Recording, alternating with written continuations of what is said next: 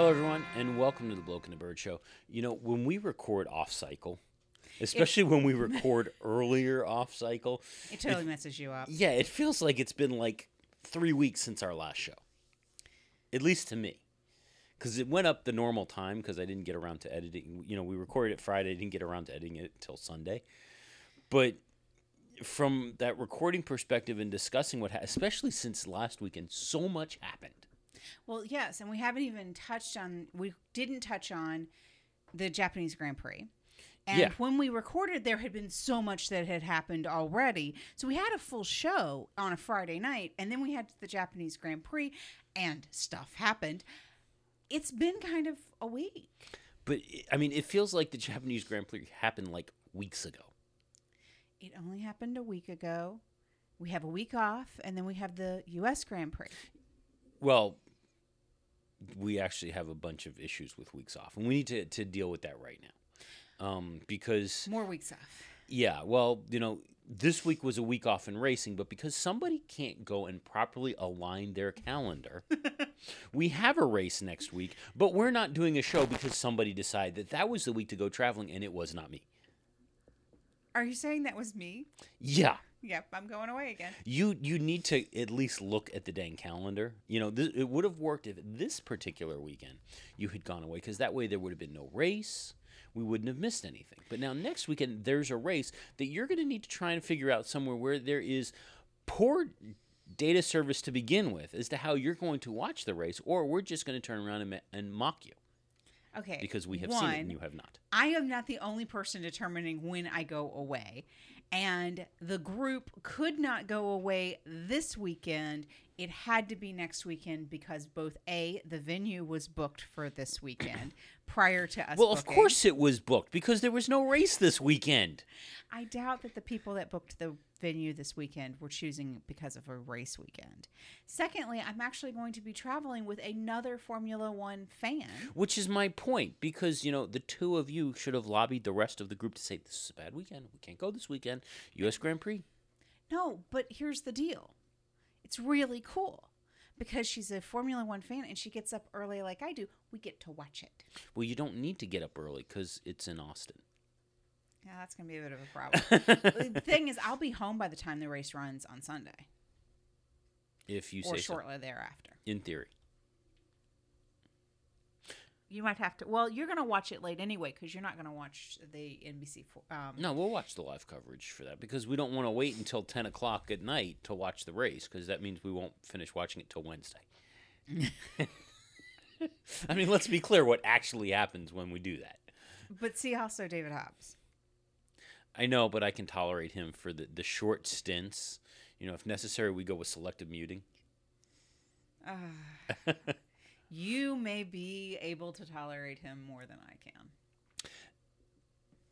We'll see what happens. Have we heard anything about what ESPN is going to do to replace David Hobbs with somebody I like better? No, I wouldn't expect anything from ESPN, any more details from ESPN until after the new year. I mean, if you'll recall, when NBC took the coverage from Speed Network, we didn't get any details on what they were doing until like 2 weeks before the season started. Yes, but see also NBC Sports has not performed to my expectations with their contract for F1. But the difference, though, is that NBC Sports promised that this was going to be revolutionary and groundbreaking coverage on new mediums and new directions, and this was going to be a whole new thing for F1 in the United States, and then just gave us a slightly better bucket of crap than what we had before. ESPN has made no such promises. Okay. So they're not. It's not even a situation where ESPN has set the bar low. They're not setting the bar.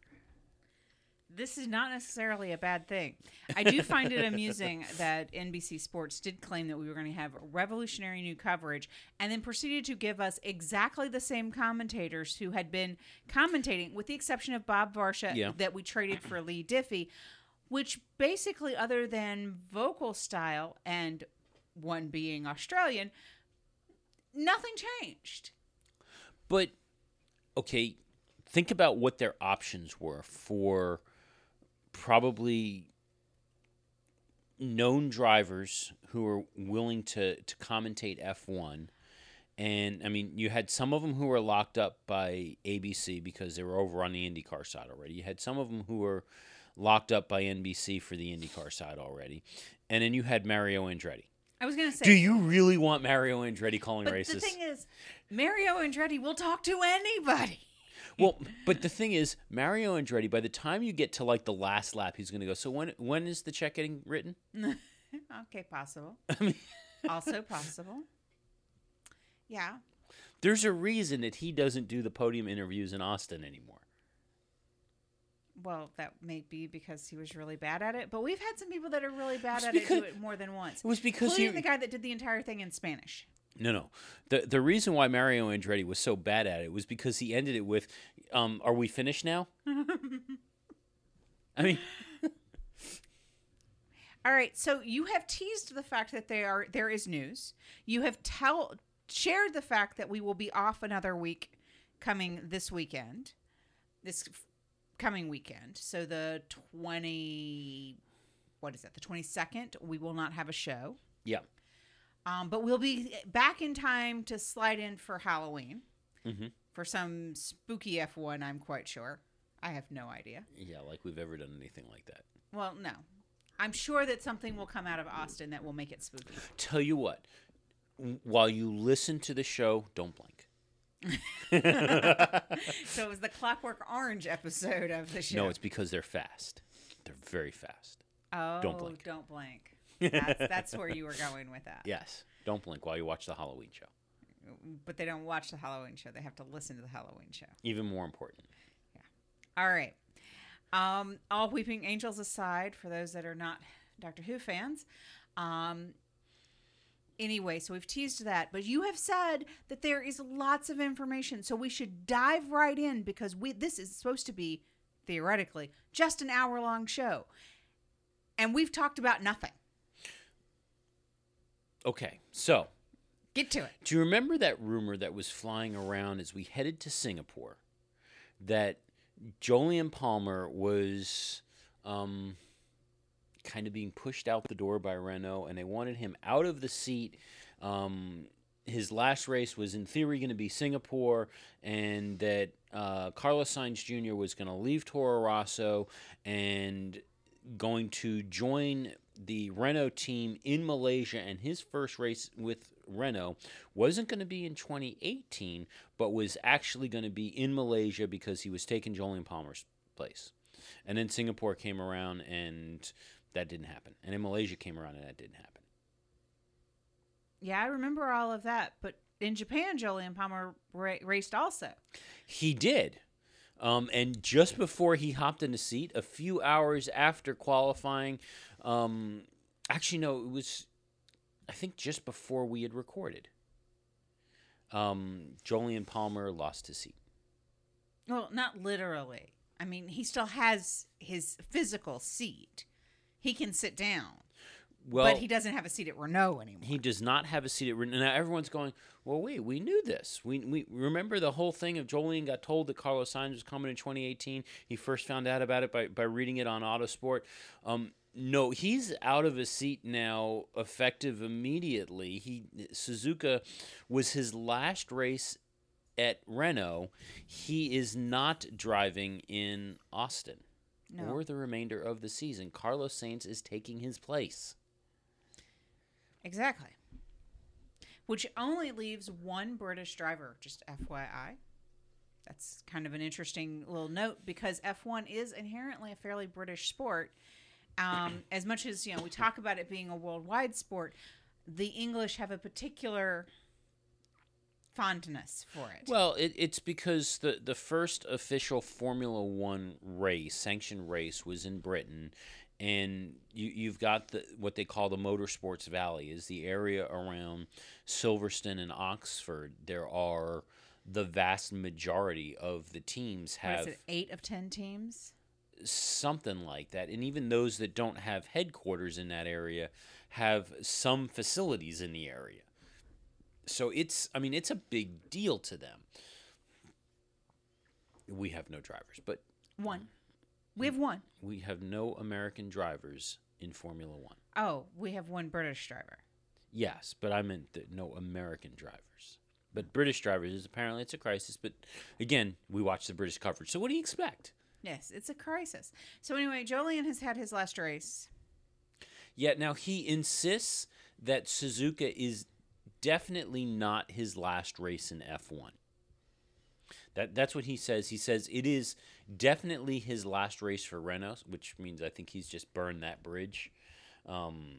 But he says it's definitely not his last race for Renault. But if you think about it, where are his options at this point? You know, Steve Jones over at Channel 4 tossed out there's a seat that's opening up over at Toro Rosso, but he's not in that program. I mean, just kill that thought right away. I'm not sure he's 25 yet. And that's key. Because the only seats that would be left, the only possible options if he was to stay in Formula One, would be the seat at Williams, which I'm not even sure he's good enough for, but I could see Williams taking him anyway, potentially. Or the seats at Sauber. And that's it. He's 25. Oh, so he could do Williams. Do you know how I know he's 25? Because you just looked it up. Well, yes. He was born in the year we graduated high school. Excellent. We don't feel old or anything. Yeah. Anyway. So, yeah, then I guess he could. Now, he's not really a veteran because he's only got 2 years, and they're not great years. But he's 25. Well, he's participated in 37 Grand Prix. He's earned 9 championship points. His highest race finish was 6th, and he's done that twice. Or, sorry, he's done that once. And his highest grid position was 10th. Actually, he's already turned 26, according to Autosport. Well, he did because his birthday's in January. Oh, well, there you go. So I'm just letting you know that he would meet the criteria that Williams is looking for and would have the added benefit of being a British driver.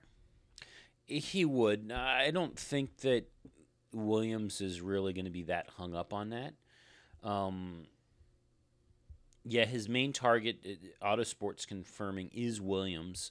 But again, he's going up against Kubica, Paul di Resta, and Felipe Massa. Okay, so let's review for a second. Jolyon Palmer, actively driven this generation of Formula One cars in this season, meets the age requirement, also British, has a short tenure in Formula One. Massa, truly at the top of the age range for a Formula One driver. Great history, has definite, legacy. Over 25, active driver in current Formula One, but probably past his prime by a lot. Yeah. We have Paul di Resta, who has been 4 years out of a car, hopped in a car and didn't finish the race without any prep whatsoever. But let's also qualify that didn't finish with the race it was a mechanical issue. It wasn't something that he caused. Correct, right. But Paul di Resta doesn't have a huge history of Formula One. He was not in Formula One for very long before he was out. I think he was for about 4 or 5 years. Okay. I mean, he So he might have twice the tenure as Palmer, but it's 4 years old. Yeah. I mean, that's the bigger thing there is that it's been a while. And again, Paul di Resta has a bit of a reputation within the pit lane of not always playing well with others. And Williams as a team, that is very important to them. Right. So, team is being family. And then you have Kubica. He has been 6 years out of a Formula One car. Had a great career. He's a little on the old side for the time, but also has a serious accident that we know has caused permanent damage. Now, I grant, and I'm willing to say that he is able to drive and has been doing well on some of these test runs, but even Renault, who tested him, said that he wasn't there. So, Well, if those he are wasn't there, but also keep in mind they said he wasn't there because who they really wanted was Carlos Sainz, and when that opportunity came open, they moved past it. So there's if Carlos wasn't in play, they might have stuck with him. there's that option And, too, and that's but the other still. thing to roll around if you're Williams of Renault found Kubica sufficiently attractive that they were willing to replace Jolyon Palmer with him. And they were open to that possibility. So if you're Williams, you've got to be wondering about that. And that's got to be at the back of your mind of, making the decision of you've got the same choice that Renault had, and Renault was going to go a different. They weren't going to keep Palmer in the first place. And Right. they've got 2 years experience with him. And they've decided that they didn't want to keep him. You got to be wondering about that.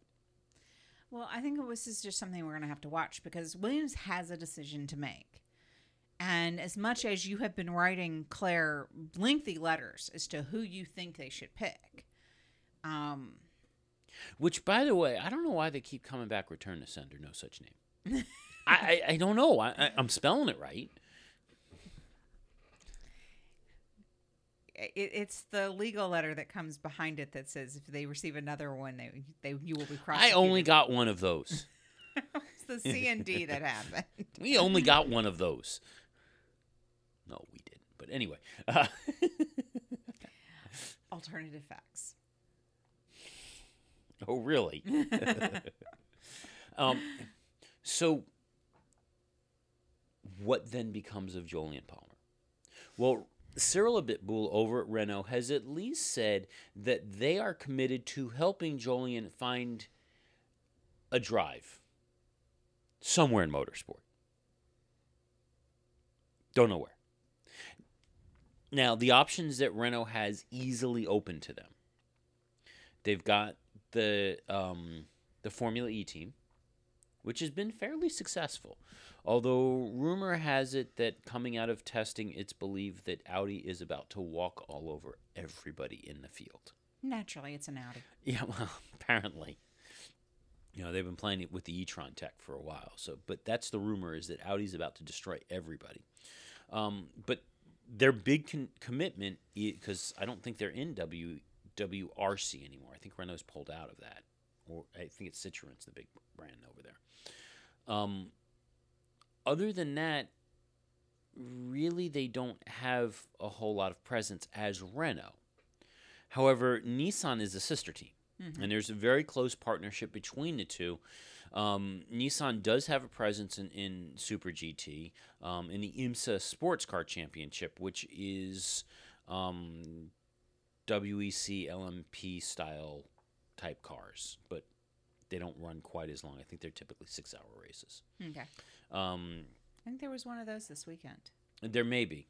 Also, Nissan has a presence in Australian-based supercars and a GT series. Not a series that we would necessarily see. But I can't imagine that if you're Jolyon Palmer, that's really where you want to go. I have a suspicion, just in where a lot of these less than highly successful Formula One drivers go, that he's going to end up in DTM. German touring car seems to be a very popular place for him to go. Is there a spot that might open up as a rookie driver over in Indy? Because that's been another place for... Yeah, and that has been floated. I haven't heard anything as to whether or not that is being seriously considered, but there was a rumor that said, well, IndyCar is always an option. I don't know if any team is interested in him. I mean, I can't imagine... Given some of the other drivers that have slid over there and done well, I can't imagine that he's not being considered. It's whether or not he has an interest in going over there, and I don't know. It's one of those. I wonder. I like Jolyon, just like I like Max and Alex that have come over to IndyCar. It would be kind of cool to have a little former F1 group. Like a little fraternity of former F1 guys. Well, there already is a pretty decent one over there. So, although they lost Montoya, he's gone now. Yes. I'm sure he could become an announcer for ESPN.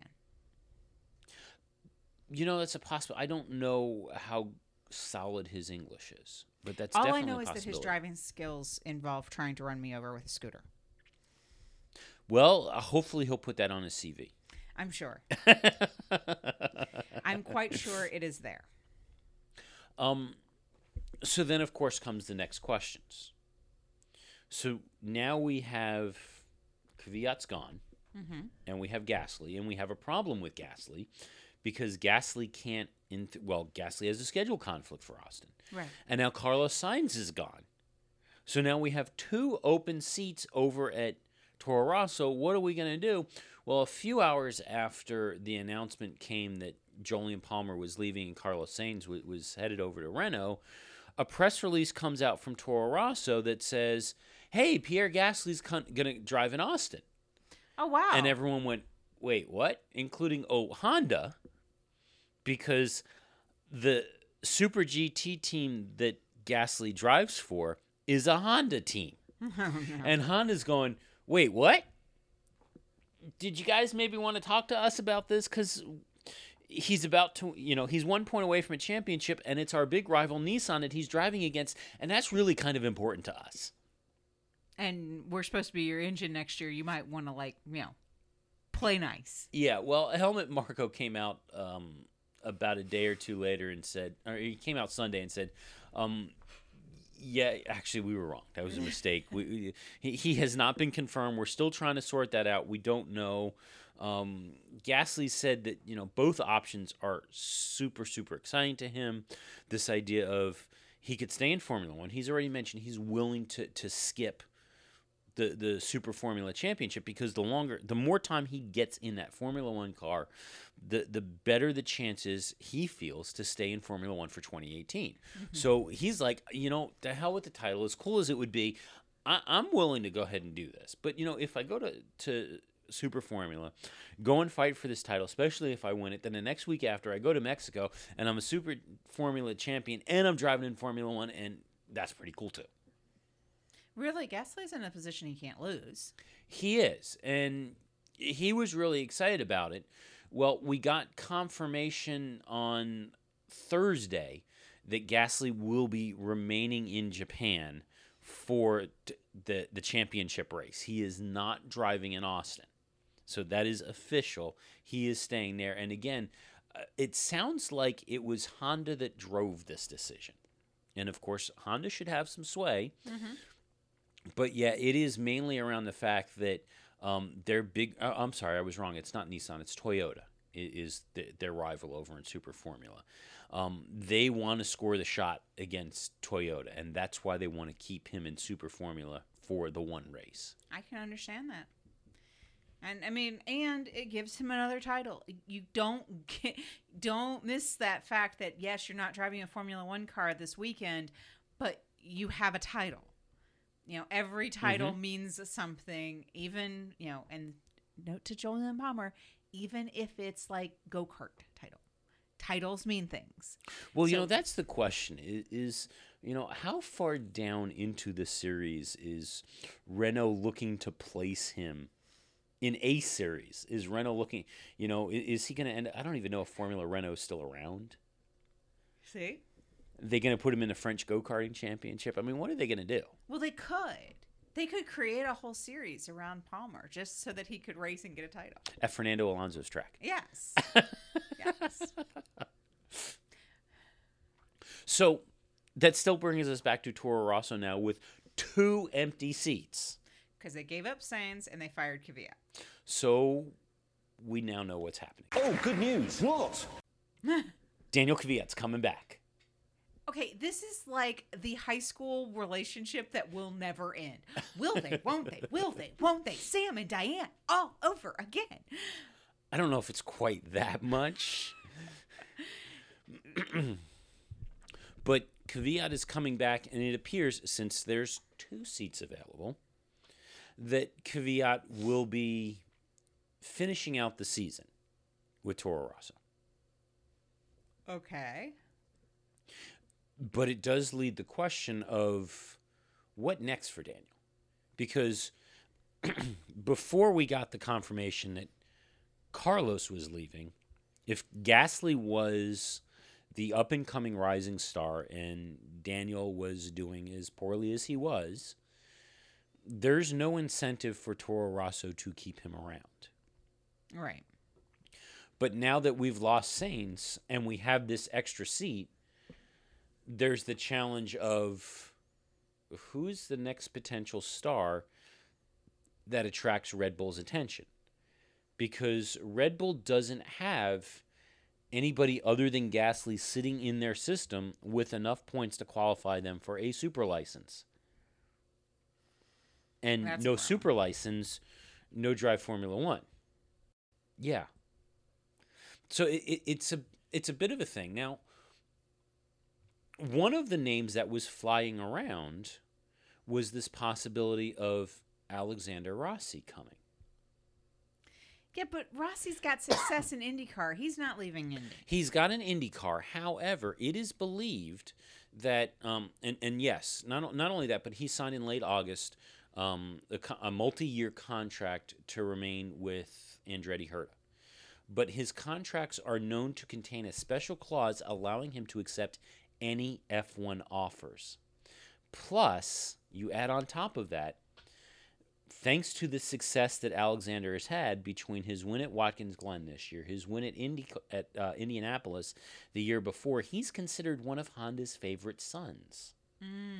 Keep that in mind, too. However, a spokesperson, and it's not, I'm not sure whether it's a spokesperson for Alexander or if it's for Andretti Herta or if it's for Honda, she's come up and said, no, that's not it. There's no truth in this. She says, Alex is committed to IndyCar and committed to getting Andretti Autosport Honda back to the front of the grid. Alexander's believed to be in Europe filming a reality TV show right now. I don't know what show he's filming, but it's believed that he's in Europe filming a TV show.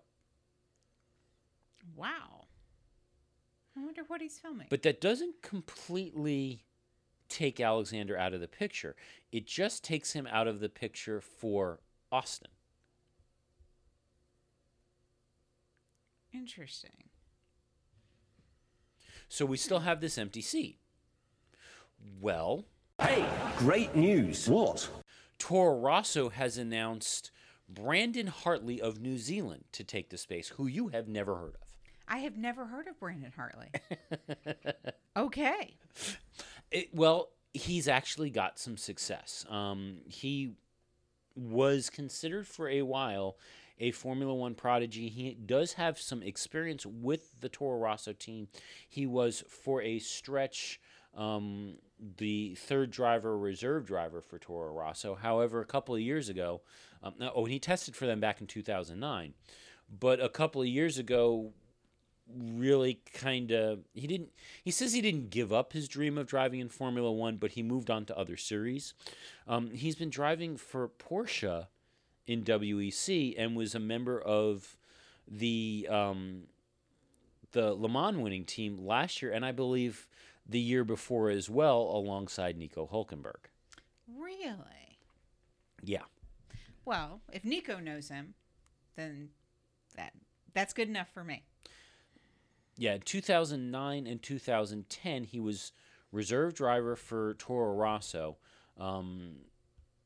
Dropped by Red Bull soon after. However, he did drive with Mercedes in 2012 at a test in France at Magny-Cours. So we'll see what happens. He's also the current FIA LMP1 World Endurance Championship leader, which he won in 2015. So, yeah. Yeah. But all we know is that this is for Austin. Okay. We don't know to fill the two empty seat problem. Right. Gasly's going to be coming back after Austin. And you've said Kvyat is confirmed through the end of the year to fill the second seat. Yes. For right now. Granted, for Kvyat was confirmed to fill the seat in all of 2018, and we saw where that went. Right. And that guy's got to be an emotional wreck. I'm sorry. I hope that Toro Rosso is paying for some serious therapy for this kid. Knowing Toro Rosso, they're probably not. That's the problem. They owe him some therapy. This on again, off again. We want you, we don't want you. I mean, yes, some of it's his own doing, but seriously, he's got to be feeling like, for a longest time, that the rug could be pulled out from underneath him at any moment because they keep doing it. Vladimir Putin's got to be really upset. This has probably extended the sentence of Kvyat's parents in the gulag by at least another 5 years. Well, and that's a problem, especially since they're not in the gulag. That we know of. Truth. So let's move on a little more about the race. One of the things that we missed because we recorded on Friday is, and actually I think this came out during the week. Once again, the Formula One group and FIA have released video from a drivers' meeting. Unlike waiting an extra week, this was the drivers' meeting in Suzuka that they released video about. And the part that caught everybody's attention was Romain Grosjean and some comments that he made. So he questioned the rules regarding seatbelts, specifically towards the end of the race, on the cool-down lap at the end of the race. The rules apparently say, as published, that a driver is not supposed to remove their seatbelts while they're in the car. Now, Charlie Whiting said, yeah, that's the rule. You're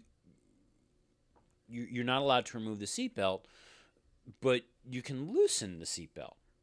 And Grosjean specifically called out Lewis Hamilton driving around in the cool-down lap and waving to fans and stuff like that, because the only way that he can move to do that is you have to remove your seatbelt.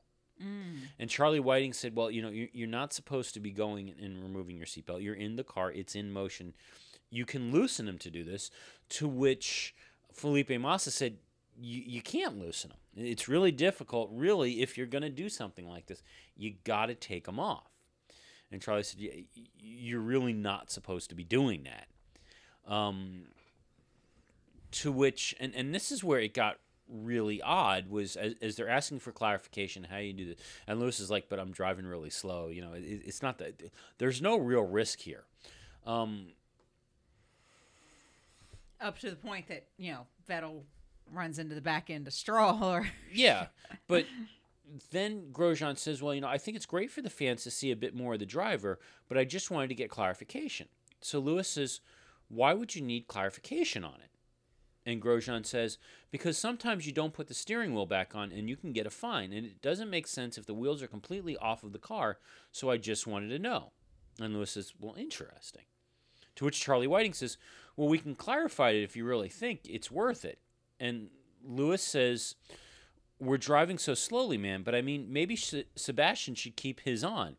To which Sebastian goes, steering wheel or belts? I'm confused now. And Charlie goes, that isn't something we've seen happen, isn't it? Referring to the crash with Lance. He says, needn't have, but it did, and something similar could happen. And Grosjean says, well, I don't want to start an argument or whatever, but I just want to know the rules, simple as that. And Charlie says, well, I don't think you should undo your belts. I think we've seen what what can happen on a slowing down lap, so I think it's very bad practice to undo your belts. And Lewis says, I've only done it when I win to wave to fans. And Charlie says, I understand, yes. And Lewis says, but I do slow down massively. Yeah. So I'm not sure there's any clarification on what the deal is. So we'll see what happens in the future here.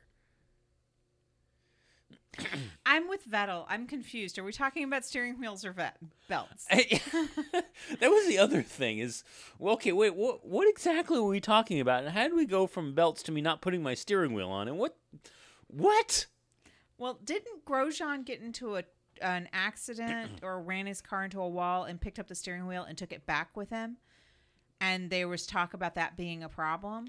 I think that was an issue at one point, if I remember correctly. But yeah. All right. But while we're on the topic of Sebastian Vettel, he's at risk of a grid penalty if he gets one more reprimand, he's at risk of a grid penalty because he got reprimanded at the Japanese Grand Prix. What did he do at the Japanese Grand Prix? He barely ran the Japanese Grand Prix. Well, that's the thing you got to wonder about is, well, wait a minute. What happened? What did you do? Well, it was not for something he did while driving. Well, that's good because he didn't drive for very long.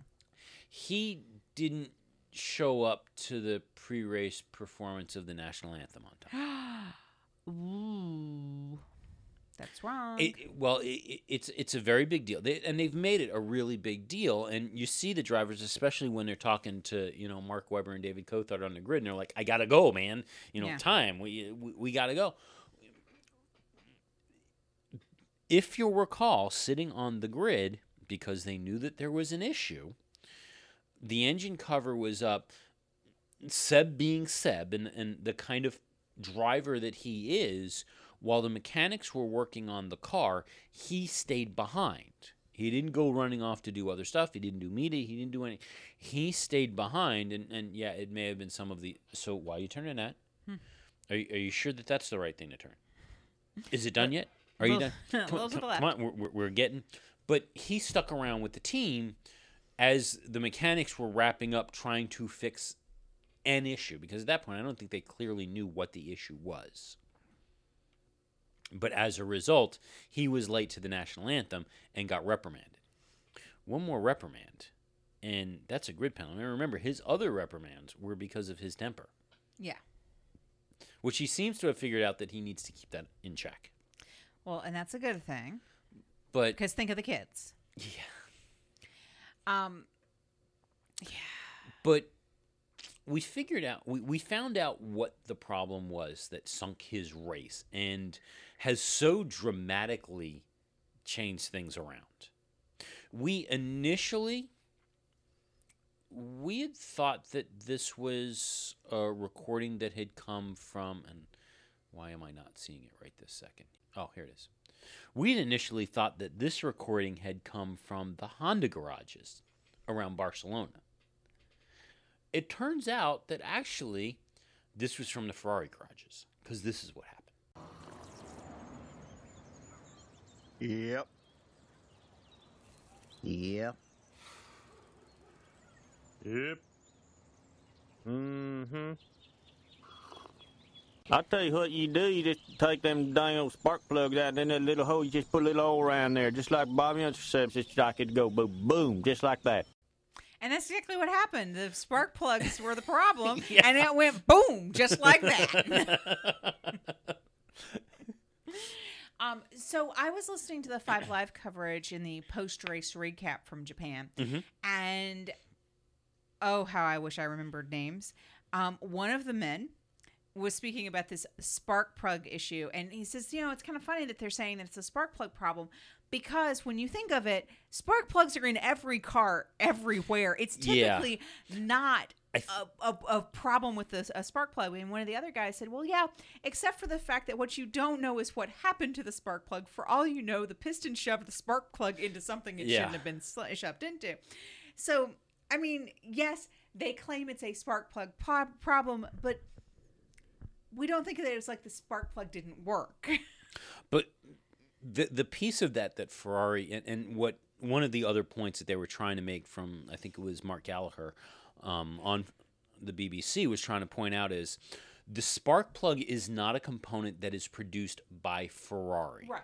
And it is likely that several other teams are running the same spark plugs that Ferrari was running. So where the issues that were happening in Malaysia were quality control issues on behalf of Ferrari, this was not a Ferrari-controlled component, and Ferrari was not the direct cause of the problem. So they say. So they say. If it was truly a spark plug issue, and it was the spark plug itself, not that I think there's a whole lot that spark plugs... I mean, what does that a can spark fail plug on a do? spark plug. But if it was truly the spark plug, that means it was not necessarily a quality control issue or a problem with Ferrari themselves. That being said, supposedly there are changes happening at Ferrari to address the quality control issues that have seriously sunk and changed the direction of this championship. I mean, you think about it. We came into Singapore. We came into this last leg of the season with Lewis only up by 8 points, and it looking extremely likely that Sebastian was going to take the lead again, and the seesaw that we'd been seeing for the last couple of weeks was going to continue. And now, all of a sudden, I think it's fair to say that Sebastian Vettel is still mathematically capable of winning the championship. He's 54 points behind. Mm-hmm. And from what I understand, it is not possible for Vettel to win unless there's a DNF by at least one DNF by Lewis. Yeah.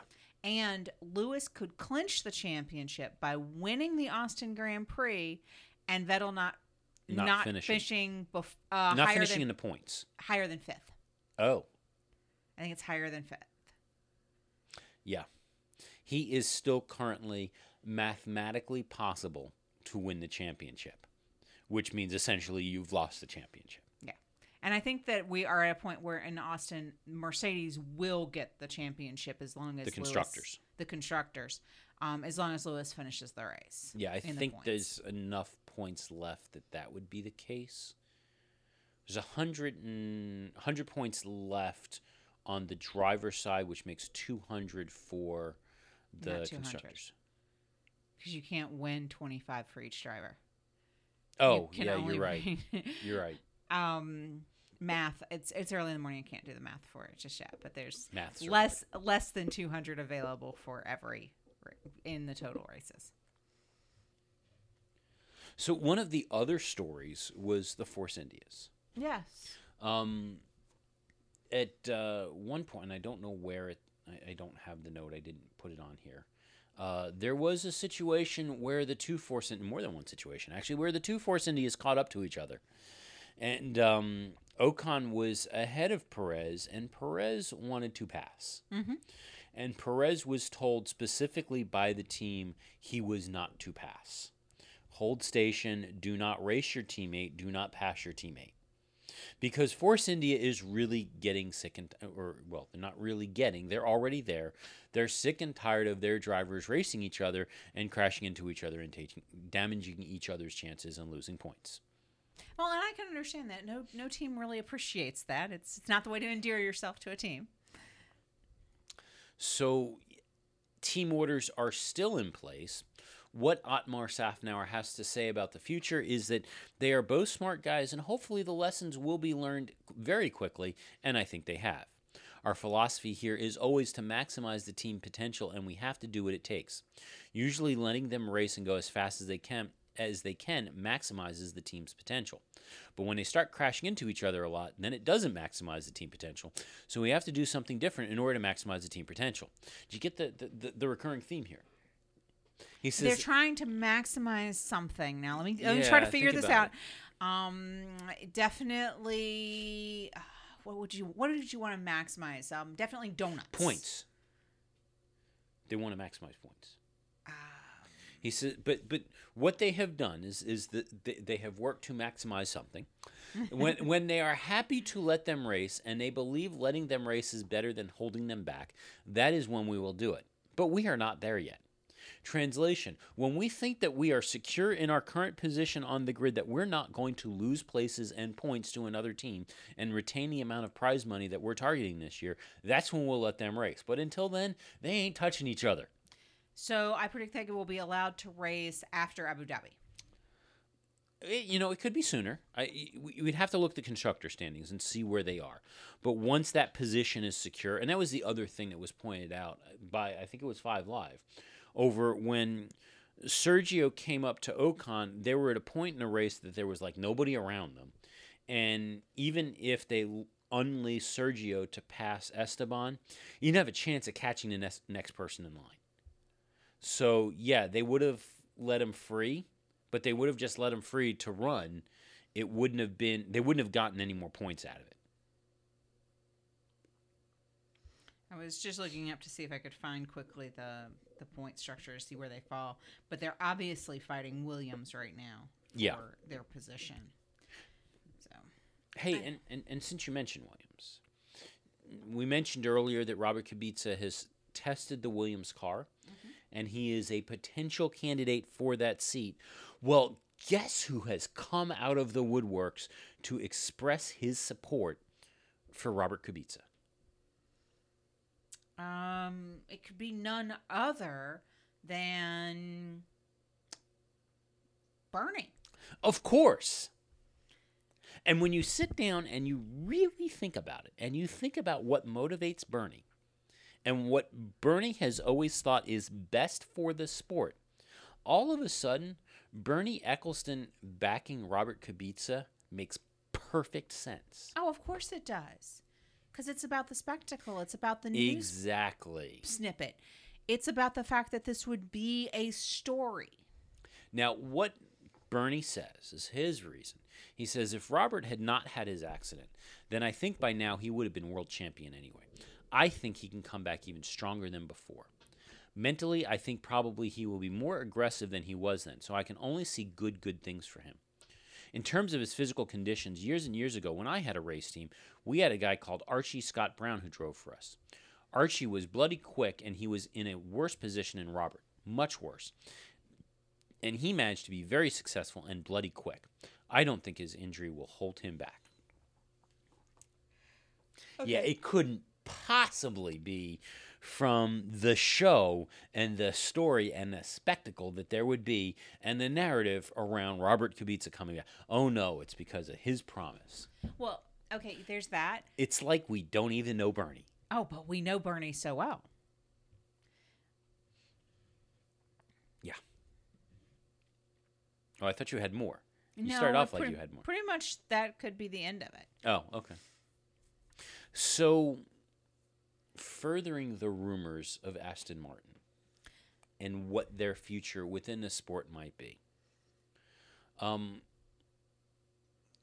According to Andy Palmer over at Aston Martin, they're poaching folks from Ferrari. Specifically, because, Aston wants to be in competition with Ferrari. That's where they see themselves. But specifically, though, they're recruiting folks who have been involved in the development of the F1 engine over at Ferrari. They're poaching Ferrari F1 team folks. Interesting. Yeah. Well, I think that might prove that they're thinking about having an engine entry. Now, Andy Palmer still maintains that they have not made a decision, and really it's going to be a matter of whether or not it's cost-effective to do this. But they're clearly building the stable to make it possible for them to do this. Now, yes, Aston has other racing programs, and there are other things going on at Aston that having engineers with F1 engine building experience would be attractive to them. Whether that's the touring car series or whether that's just even the development of their road cars and their supercars, that would be attractive to them. But dots are becoming easier and easier to connect as we go through the weeks lately. Very, very interesting. So how about some calendar news? Okay. So word came out this week that Sean Bratches and others from the Formula One group have headed to Holland to discuss the possibility of bringing back the Dutch Grand Prix. Because of the amount of popularity that Max Verstappen has, the number of fans that traveled across the border over to see Spa, went to Belgium to see Spa, it's really motivating that, we should do something. Now, Holland has hosted Formula One before many years over in Zandvoort, which has a mixed history. It's known for having good races, but the nature of the track and the layout of the track, and I don't think it's Grade 1 certified as of now, it has been a very dangerous track. Again, going back to one of the documentaries that we talk about every so often, The Deadly Years, that ends with the reopening of Zandvoort after all of these safety procedures were put in and a driver being killed at the track and car flipped over, driver pinned, it's on fire, another driver pulls over and is trying to save him, and they kept the race going. So there is a very dark history with Zandvoort, even though it has been a track that's hosted Formula One for years and hosted some very good races at the track. So their idea is, really we don't want to go to a track because you don't have downtown tracks. They're always out an hour, 40 minutes away from the urban areas. The Formula One group is really pushing that new races become, especially if they're, anytime possible, they want them to be street races because they can drop them downtown. So their thought is, well, what about either Amsterdam or Rotterdam? Both big populations. There's a lot of Amsterdam isn't far from Zandvoort, so they've got the background.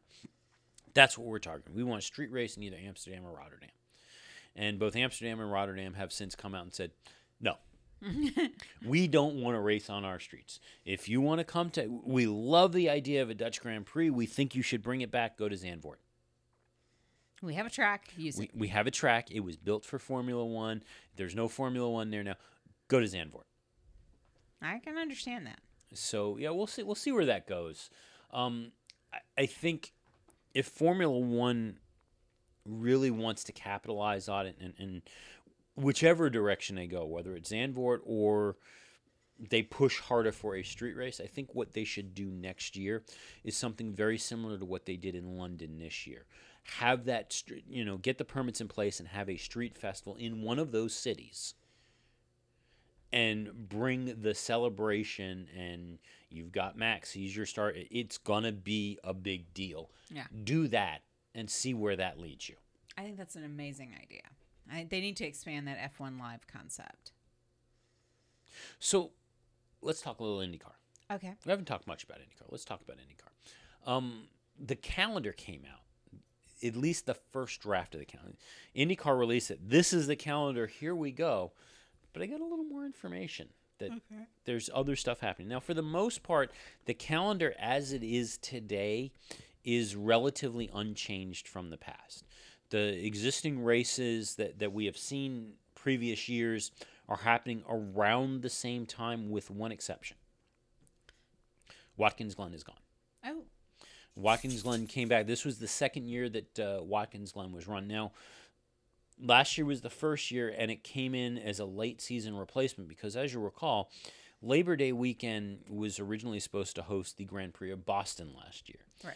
And that imploded after the season started pretty badly. So Watkins Glen stepped in and said, hey, we got nothing going on. Come on up here. And attendance, by all accounts, was pretty dismal. Mm-hmm. Which, okay, understand. Late season edition. Nobody was planning for it. Okay. So second year, Watkins Glen this year. As we mentioned, Alexander Rossi won the race. From what we hear, it was a really good race. But attendance was still kind of crappy.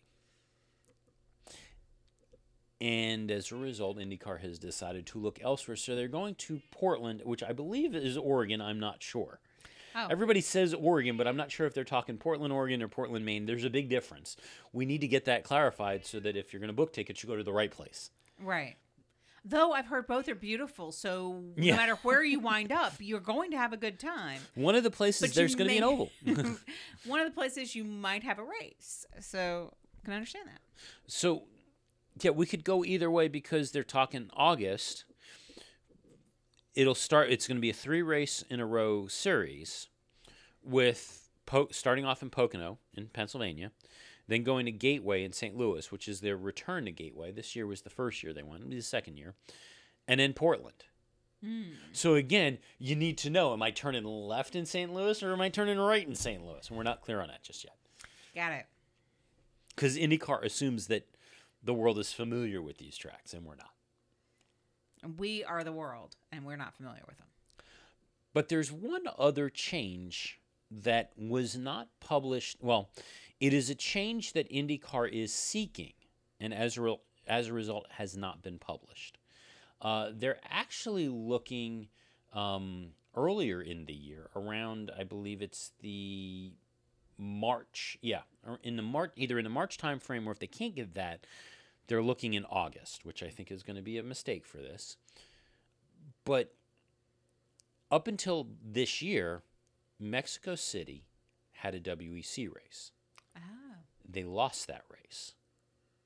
IndyCar's looking to target Mexico City for a replacement race. Which would be the only international race for IndyCar, wouldn't it? Yes, because Toronto is in Canada, which is America Light.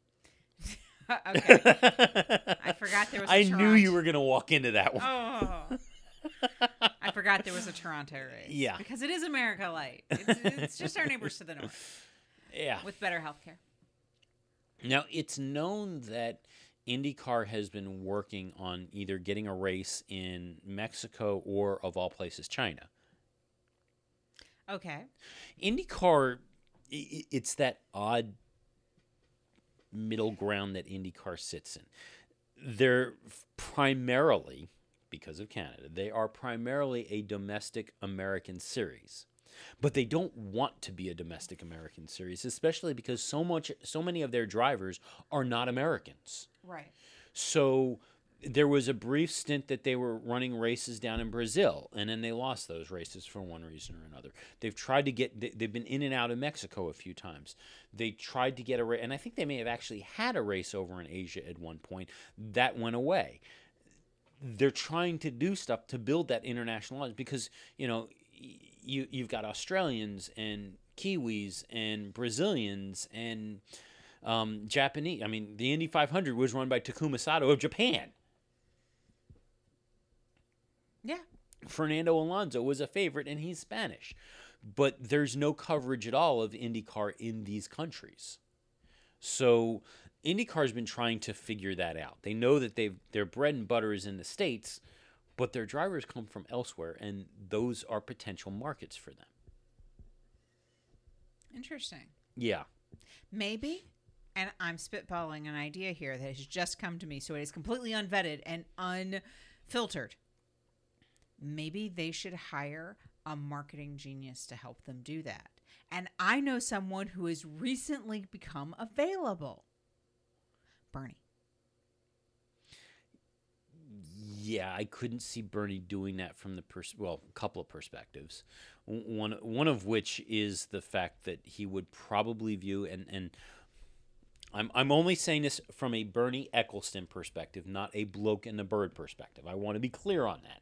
But knowing Bernie Ecclestone, he would probably view moving to IndyCar as a step down and views IndyCar as a lesser series because of the fact that it does not bring in the huge money that Formula One brings in, and it is not nearly as exclusive in terms of its access and other pieces that he has built Formula One into. Oh, I understand that. I'm just saying if you want an international presence, you might need to think about someone.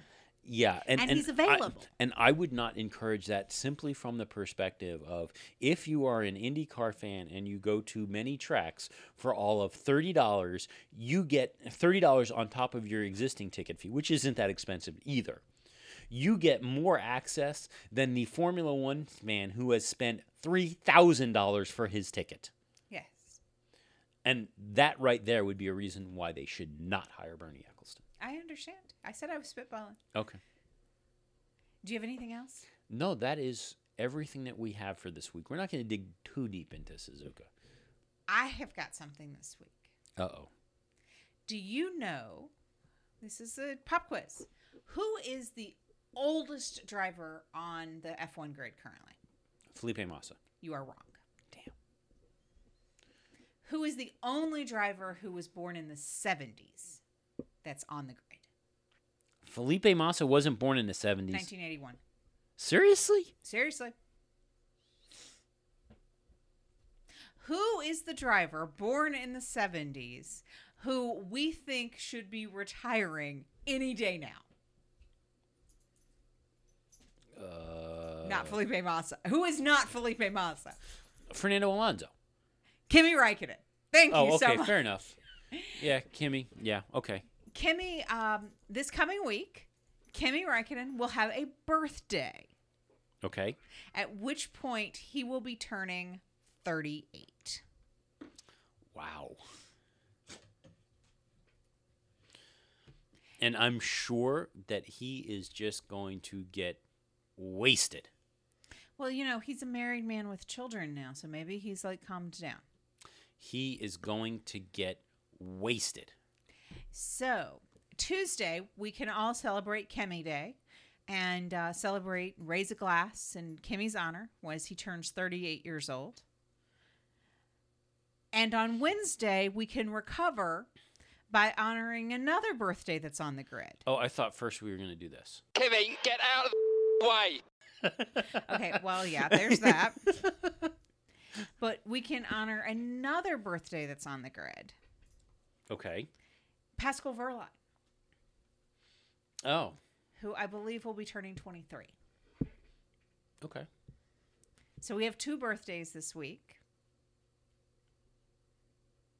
I thought it was interesting enough that by the time we speak again, we will have the oldest member of the F1 paddock will be a year older.